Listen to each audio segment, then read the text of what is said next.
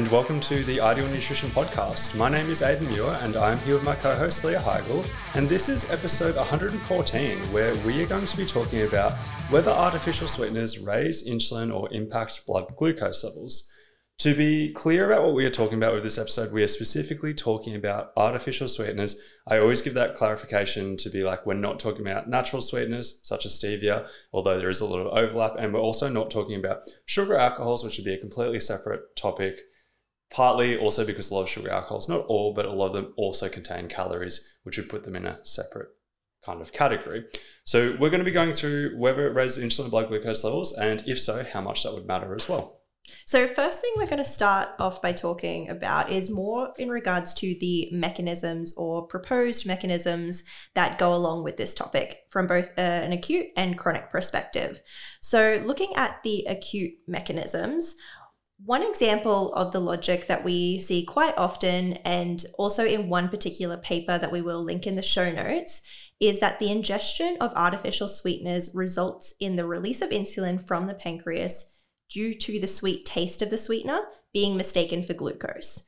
This increases the levels of insulin in the blood, eventually leading to decreased receptor activity due to insulin resistance. This logic stems from a known mechanism called the cephalic phase insulin response. And this is basically where there is oral exposure of sugar or carbohydrates that triggers an early low-level rise in insulin.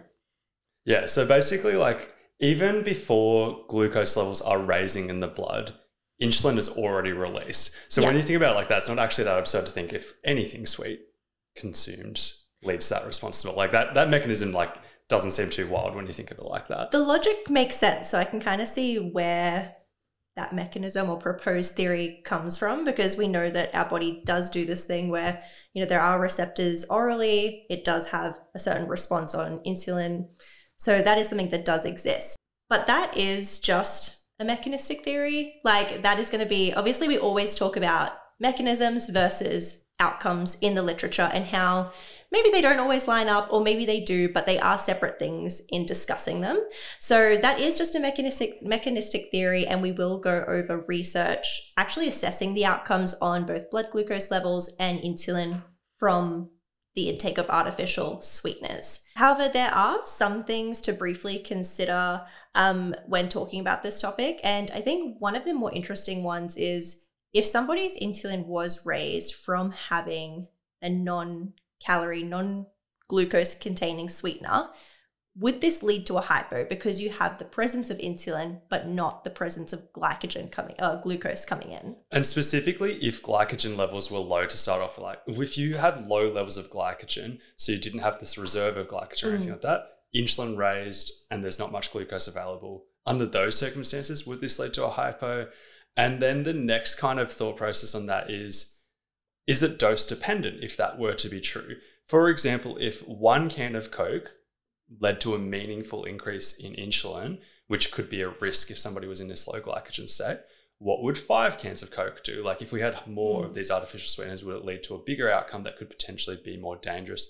And one thing that we don't see is we don't see that. We don't see people going into hypos from having cans of soft drink, because that is a very dangerous thing. Like, the symptoms are very clear of a hypo. It is something that will land you in hospital, and we know that we don't really see those outcomes occurring. Yeah, so if we're looking at that kind of cephalic phase kind of response, that mechanism can kind of be ruled out because we don't see these hypos or anything like that occurring. The only way that this mechanism would potentially even be possible is if blood glucose levels also increase for some mechanism as well alongside the artificial sweeteners too. Looking at the kind of chronic mechanisms, because that was very short-term focus, looking at the chronic mechanisms, it is a little bit more complex, but one example that you kind of touched on at the start there was that if somebody did have increased levels of insulin in the blood, this was part of that logic that you referred to at the start, somebody did have increased levels of insulin in the blood for a long period of time, that theoretically could lead to a decrease in receptor activity. So this theory that some people are pointing to is like, what if somebody had artificial sweeteners every day that led to an increase in insulin every single day, and then that led to an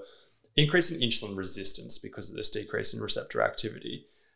The quick kind of rebuttal to that is that high insulin levels don't necessarily cause insulin resistance.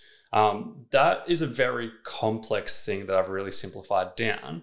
But to provide a bit of evidence for what I'm kind of saying when I say that, because it is a nuanced topic, is we don't really see high carbohydrate intake as an isolated variable being linked with diabetes.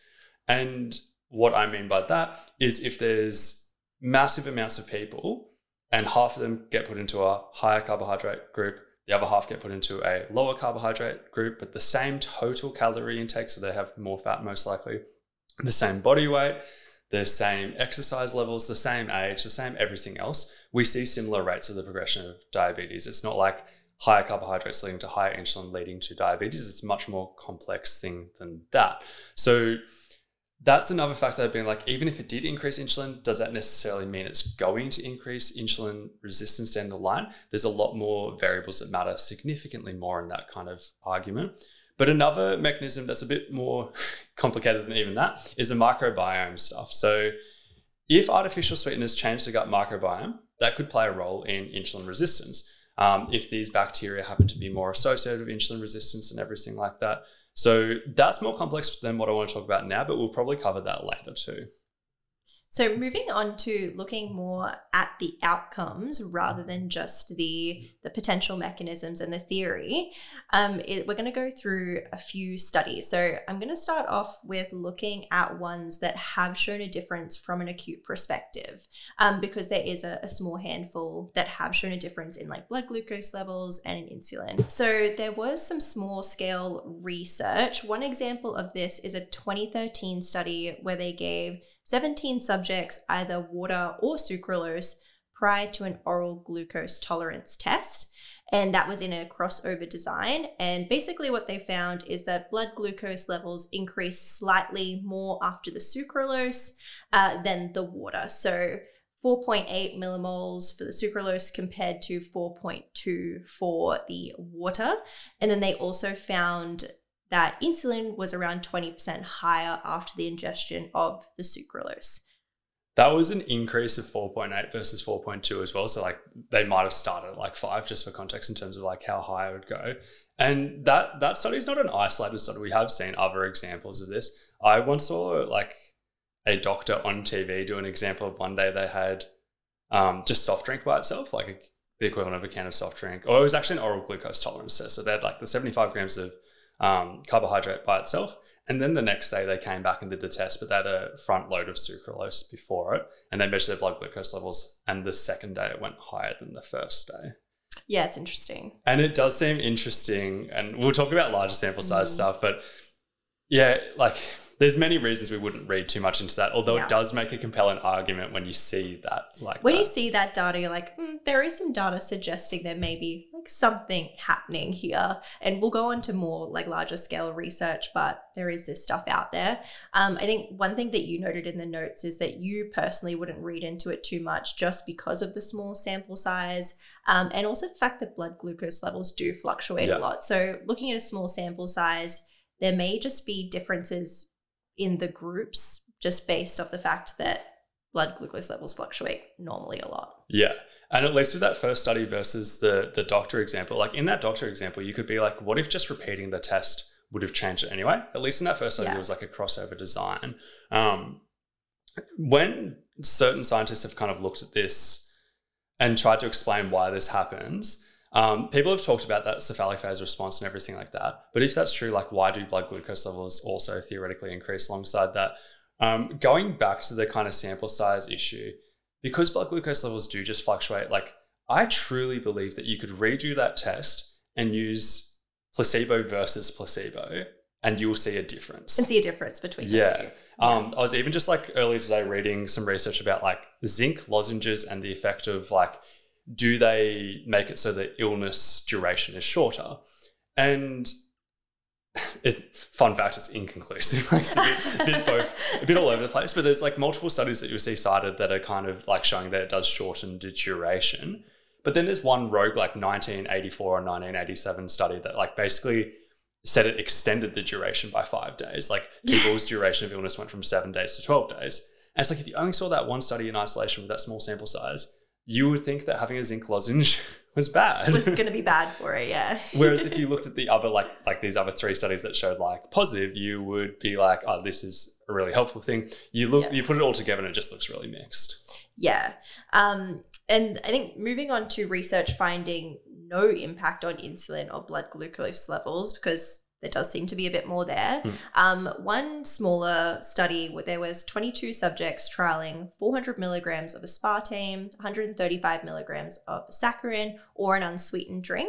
And that level of aspartame and saccharin is kind of the normal amount in like a soda or like any kind of artificially sweetened beverage. So it's kind of an equivalent. And there was no difference in insulin or blood glucose levels found.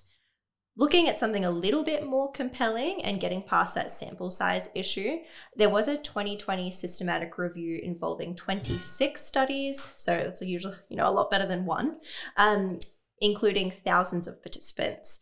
And that found no acute difference in blood glucose levels or insulin overall. Yeah, I think that's a pretty big like nail in the coffin for like the acute stuff. Just being like, if you get average person, get them to have a can of diet soft drink, it's probably not doing anything to their blood glucose levels or insulin.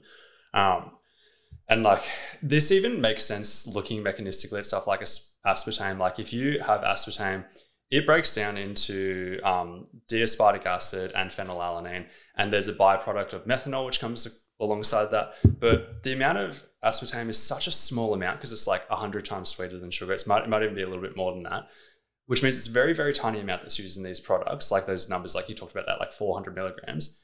And like the aspartic acid and the phenylalanine are amino acids. And they're just in such tiny amounts. Like if we're thinking about amino acids in the context of like a lot of people having over 100 grams of protein per day, and we're looking at like these like 200 milligram amounts of like these. It's like really negligible. It's really nothing. And the methanol thing people might be more concerned about, but it's like there's more methanol in like a tomato than there is in like, like it's these tiny amounts of things. And and like when you think of it like that, you're like, okay, how would this be like spiking blood glucose levels or anything like that, apart from mechanisms like the cephalic response in relation to the sweet taste and everything. Going on to that more complex area of the gut microbiome, the obvious logic here is that theoretically regular use of artificial sweeteners could change the balance of our gut bacteria, and this could make our cells resistant to the insulin that we produce, leading to both increased blood sugar and insulin levels over time. That logic doesn't seem too far-fetched. Like if it was changing the gut microbiome, then we could see that potentially that is a reasonable piece of logic. There was a 2020 study that had 120 participants who consumed very high dosages of artificial sweeteners, including saccharin, every day for 2 weeks. And they found some changes in the microbiome via stool samples. Keep in mind that stool samples aren't 100% perfect because that's like what is excreted, not necessarily what is in our microbiome. But it's one of the best simple ways we have of testing things. And they found that it looked like there was some impaired glucose tolerance. Although multiple sweeteners were tested, in that study, saccharin was the one that had the largest difference. And they also did specify that the dosage used was lower than what had been considered acceptable daily intake, even though it was higher than what we'd normally consider a normal intake. But I don't think this is common knowledge, but saccharin's acceptable daily intake is really low in comparison to other artificial sweeteners. Like everybody's heard people talk about how like the acceptable daily intake of aspartame is the equivalent of like 21 cans of Diet just Coke. ridiculous amount. Amount. And like people give different numbers, right? But like it's a really high amount. The acceptable daily intake for saccharin is 3.7 cans. Like it's the equivalent of 3.7 cans of diet soft drink. It's actually quite low. And when I give these guidelines, like artificial sweeteners are safe when used in normal amounts and stuff like that. Like when you put it into that context, the normal amount for something like aspartame, you've got a big margin. Yeah. For saccharin, it's like, what if you're having multiple things? It is quite low.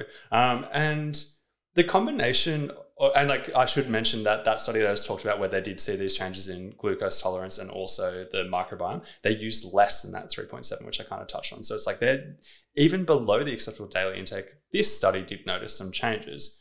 But once again, I wouldn't read too much into that because the entire body of evidence hasn't consistently had findings like that. We also have saccharin studies that haven't found changes in glucose tolerance too, so it's not this clear-cut thing.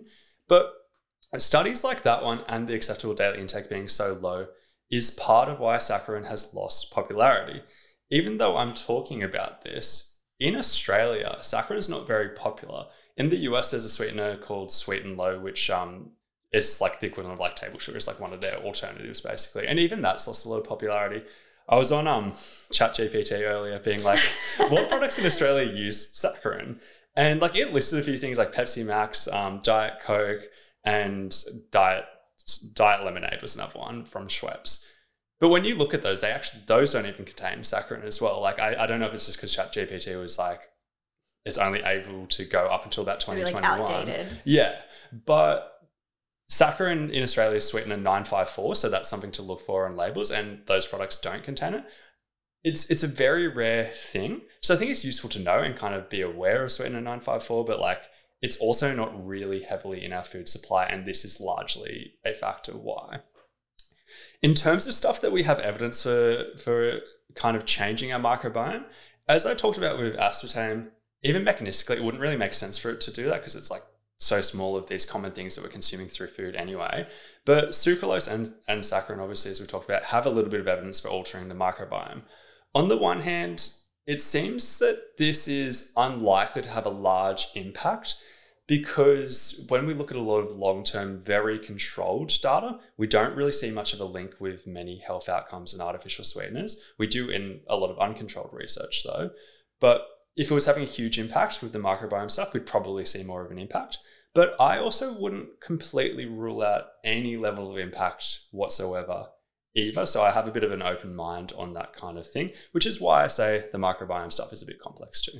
Yeah, I think in any regard, the microbiome stuff is always really complex under any topic. But just as a little bit of summary for this episode. So artificial sweeteners definitely do not impact blood glucose levels or insulin in the short term. I think that's pretty safe to say, or at least it doesn't do it to a significant level that we can see. And that can be said with a fair amount of confidence. The longer term stuff, however, is a little less clear. It's unlikely to have a large impact, if at all, since otherwise we would see different outcomes in that 2021 systematic review. But we're both not saying 100% confidence. There is definitely zero impact at this point because we'd like to see more research. We'd like to see what the outcomes of that are. So there's definitely more to be investigated there.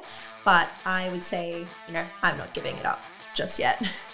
This has been episode 114. As always, if you could please leave a rating and review, that would be massively appreciated.